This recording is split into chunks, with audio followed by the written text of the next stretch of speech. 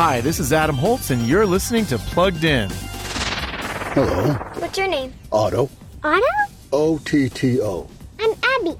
O-T-T-O. In the movie A Man Called Otto, now available on video, Tom Hanks plays a grieving widower. Otto is surly, selfish, and short-tempered. Forrest Gump, he ain't. In fact, he's ready to end his life. That's when he meets new neighbors Tommy and Marisol, who take an interest in Otto's life.